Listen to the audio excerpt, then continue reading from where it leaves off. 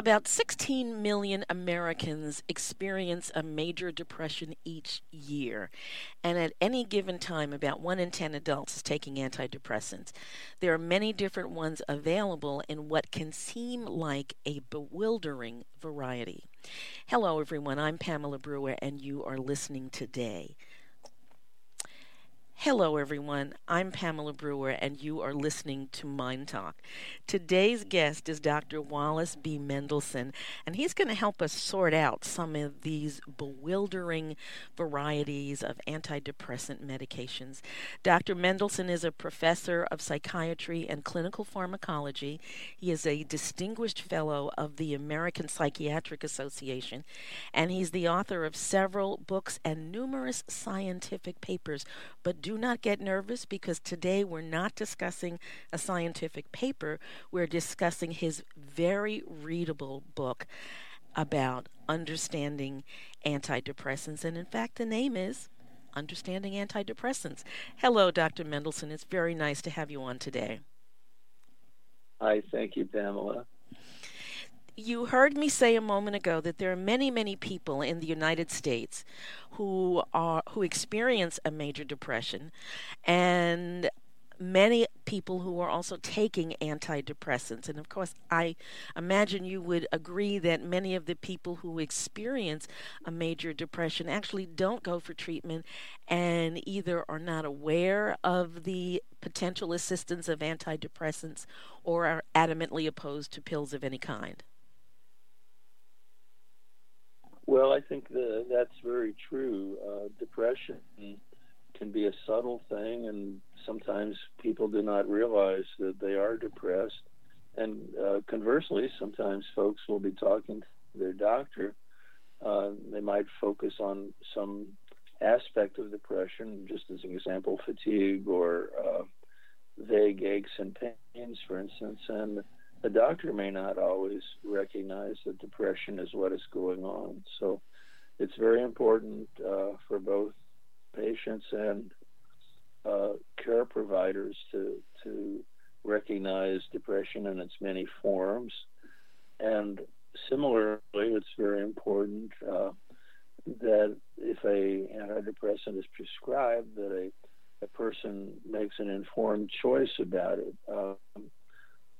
One of the reasons that I wrote this book is that even though 1 in 10 people in the United States is taking an antidepressant, I've gotten the sense that many of us don't fully understand what the drugs do, how they do it, what the consequences might be.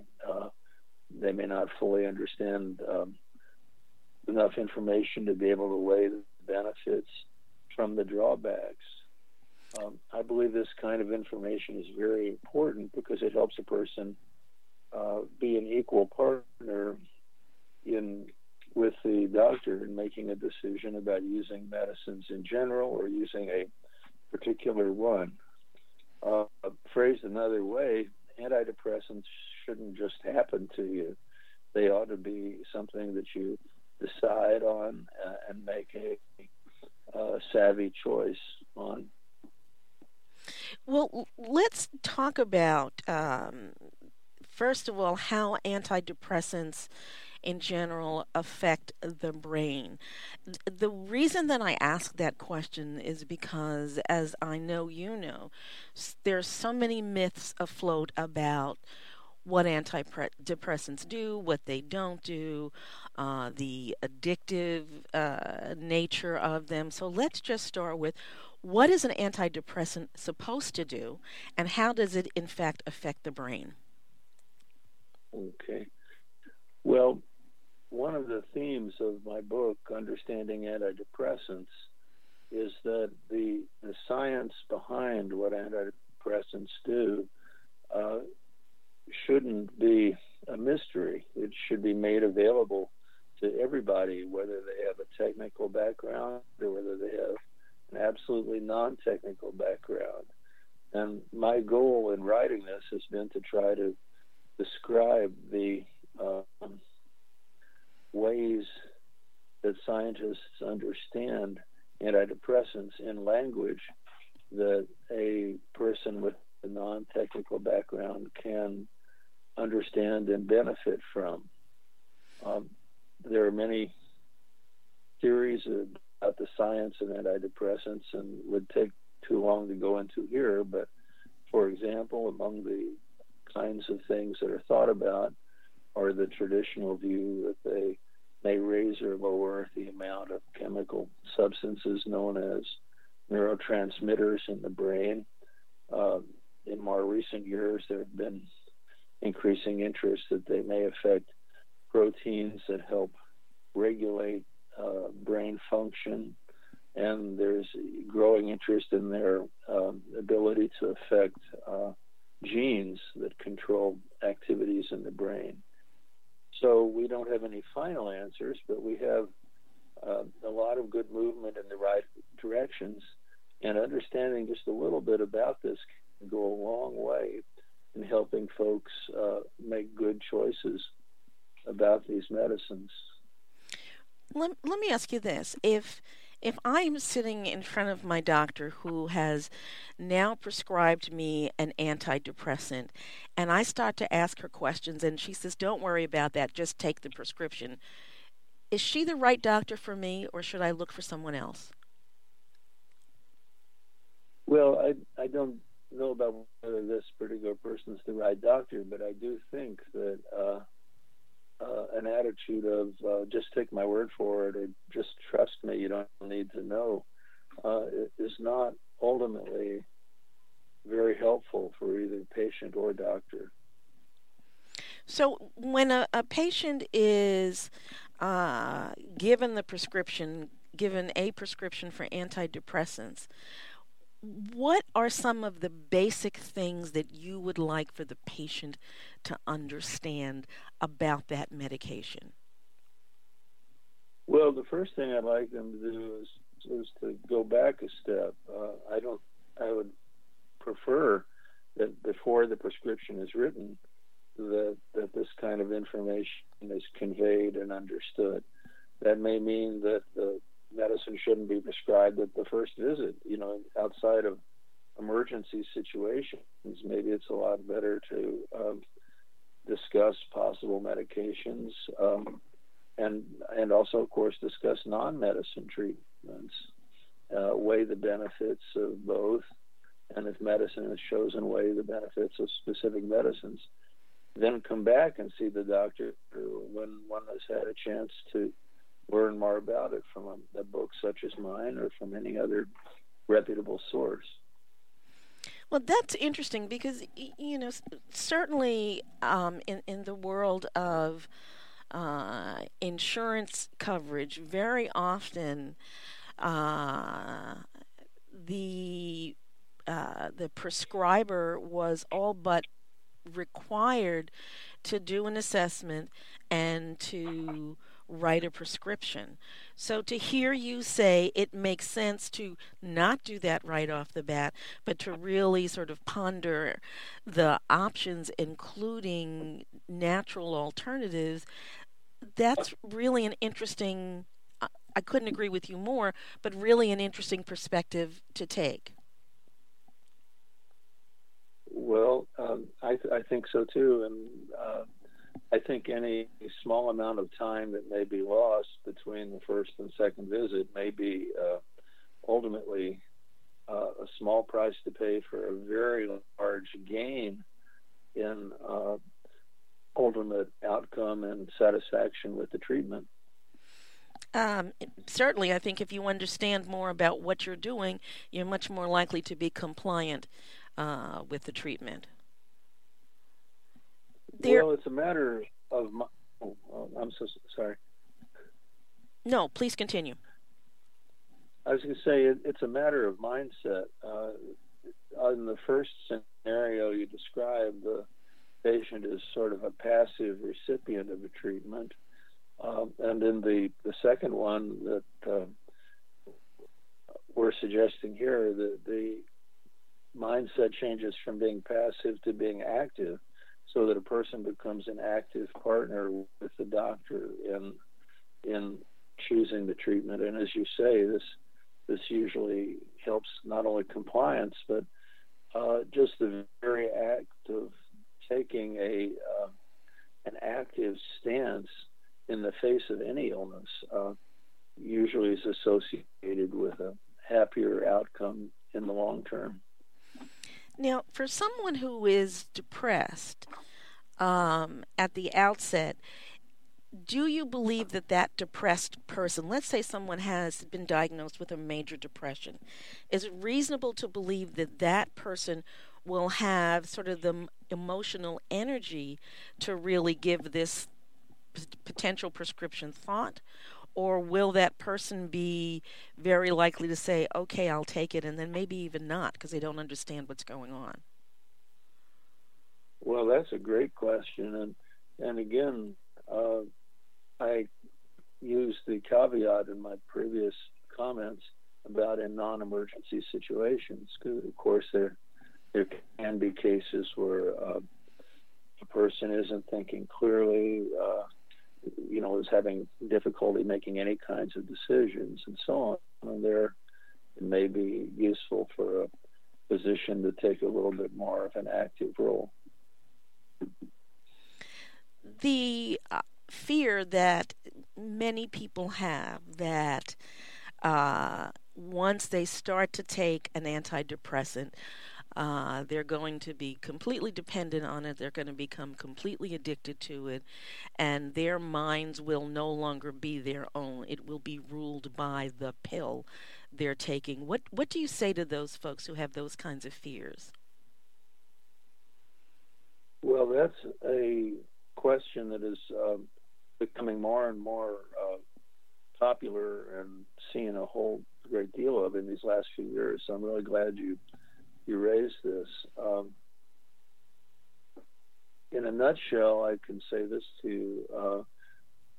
There are three terms that are often confused that are related, and we probably ought to separate them just for a moment before I can respond to comments about possible addiction.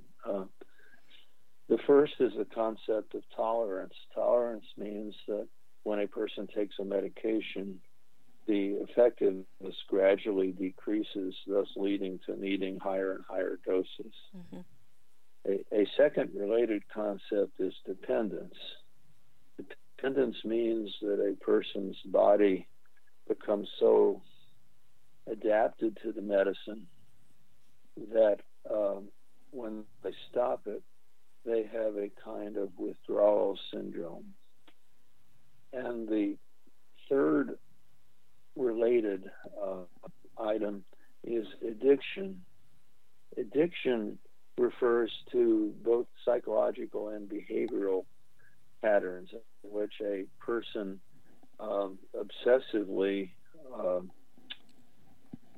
pursues receiving a substance even in the face of harmful consequences of doing that.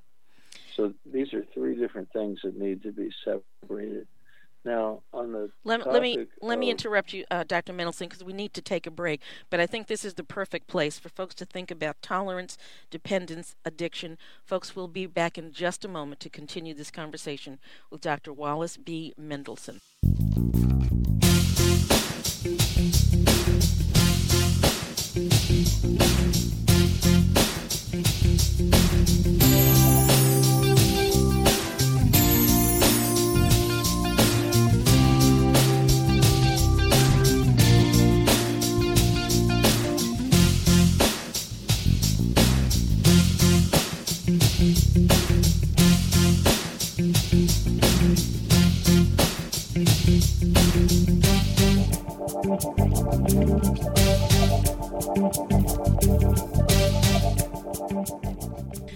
Dr. Mendelson, you just described to us the terms tolerance, dependence, and addiction. With that being sort of under our belts, please continue. Well, sure. The first thing I would say is that the U.S. Drug Enforcement Administration classifies all medicines depending on whether they have abuse potential. and no major prescription antidepressant is considered a abuse potential drug. In their language, they call it being scheduled, and none of these drugs are scheduled drugs. Abuse in the way that addiction in the way that I defined it is people who obsessively seek out these drugs in the face of harmful consequences is exceedingly rare. There have been cases. I know I went to a national meeting of addiction psychiatrists once, and they've commented that on very rare occasions, very, very rare occasions, this is seen. But the part that I think you're raising, which is not addiction but is related, is the question of dependence. And dependence, as we mentioned before, is the appearance of a withdrawal syndrome when you stop medication. In general, all psychiatric medicines should be tapered and stopped slowly. There's no benefit to stopping most medicines in anything except a very slow, tapered manner. Okay. Now, the classical teaching, for instance, when I was in training many years ago, the classical teaching really hasn't changed very much for doctors, and that is that with most antidepressants, a small percentage of people can have mild symptoms. Sometimes they've been described as flu-like symptoms that can appear for brief periods of time. And in addition to flu-like symptoms, people have described anxiety, mood swings, nausea and diarrhea, and other things. Now, and I think that's what most doctors tend to believe. Now, what's happened in recent years is that many people have come forward and said, "Hey, that's not the half of it. I've had a very, very difficult time coming off my antidepressant. I've had problems with anxiety or mood swings or other difficulty that went on for long periods of time, months or even years." And I think physicians are struggling right now to balance what we've generally been taught with this large number of people who are saying my experience is very different. And the bottom line is that I don't think we have the answer.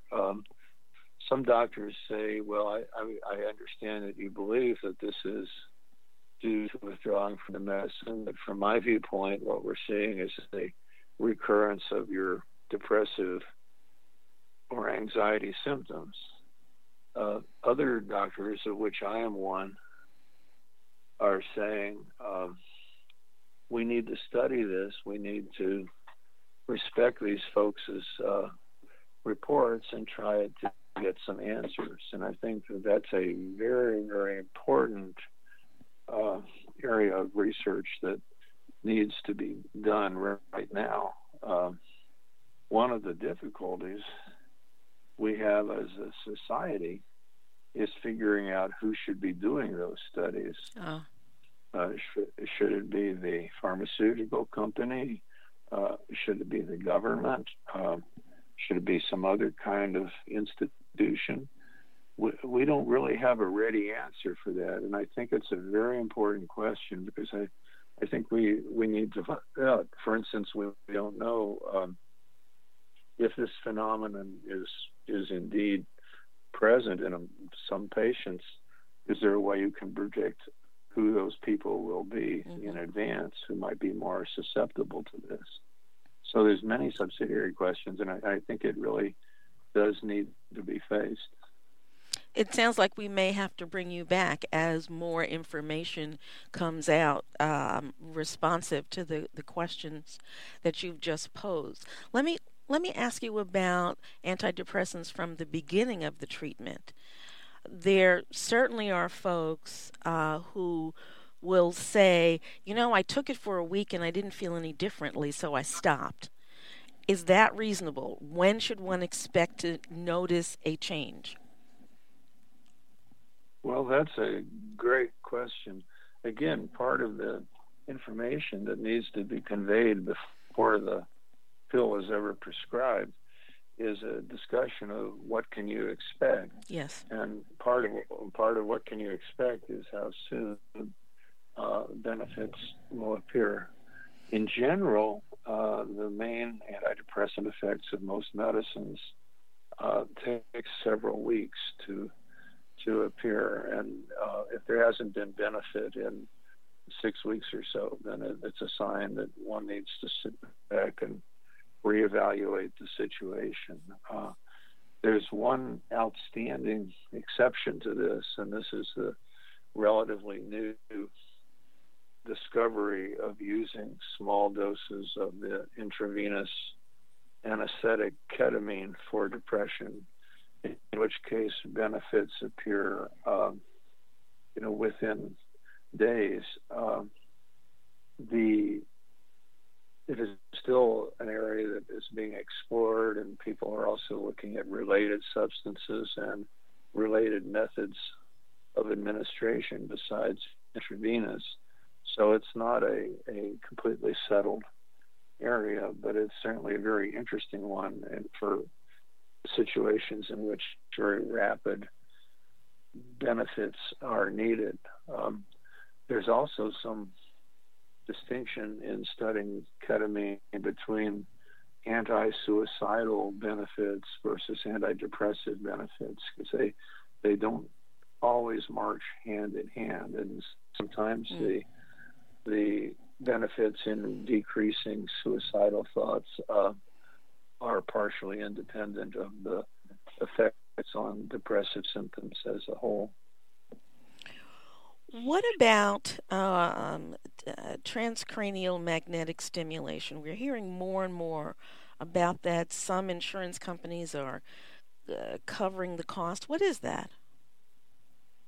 Well, it's a very interesting treatment which has been used largely in cases in which folks have had antidepressants and haven't benefited as much as desired. And there are a number of studies showing that in that particular group of patients who have already tried antidepressants and are remaining depressed, that the use of TMS can be helpful.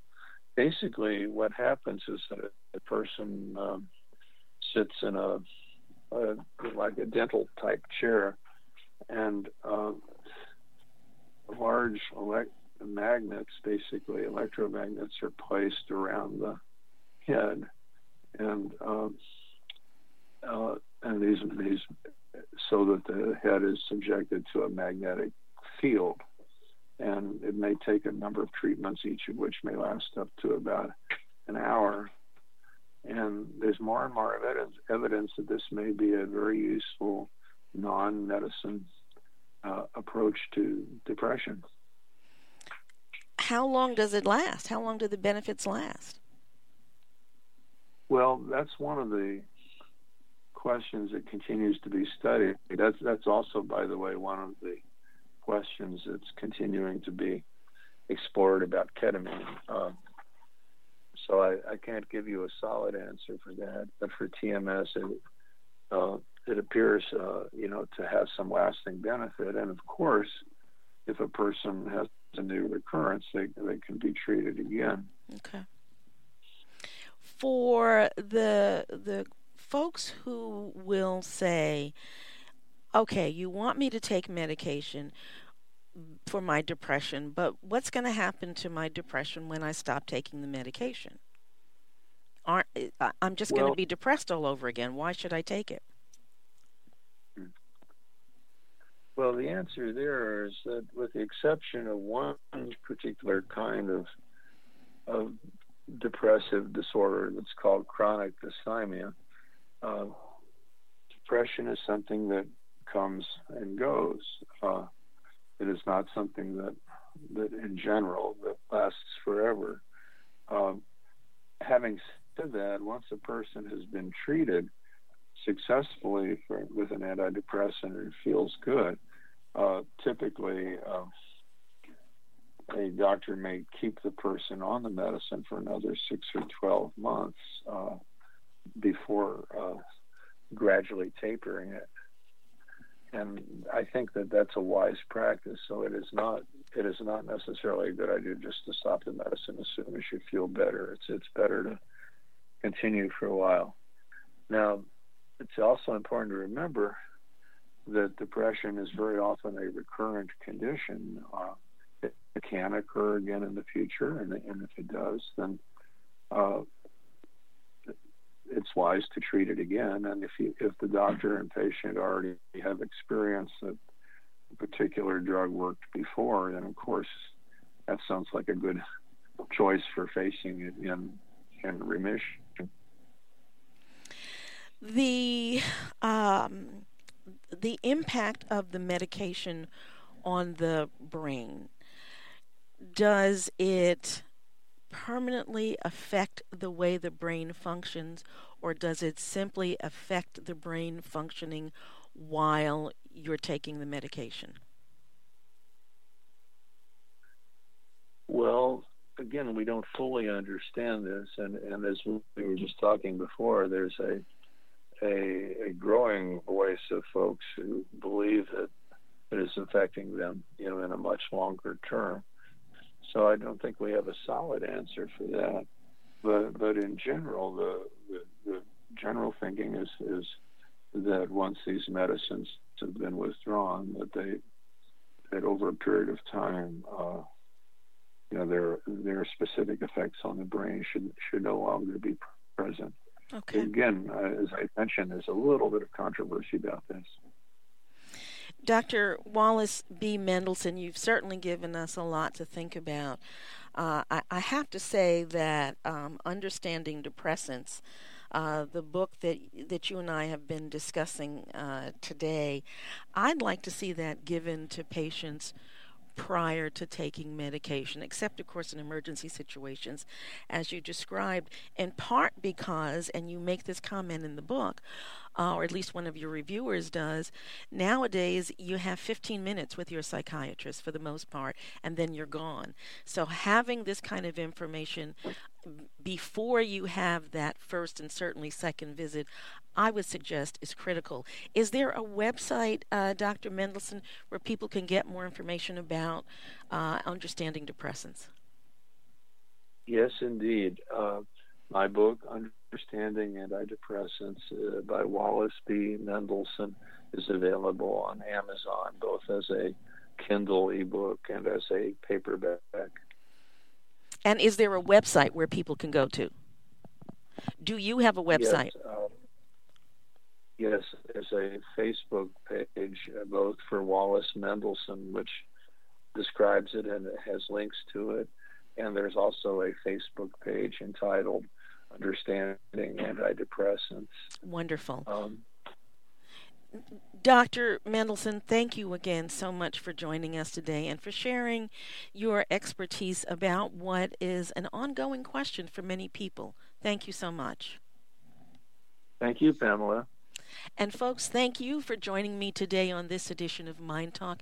It is brought to you daily as an educational public service, and it is not intended to replace any work that you may choose to do with a mental health, medical health, or other professional. You can always listen to Mind Talk on demand by going to MyNDTALK.org. You can send questions or comments to me by sending an email to Pamela, Pamela, at MyNDTALK.org. And folks, remember always, if it's unacceptable, then it's unacceptable. You take care.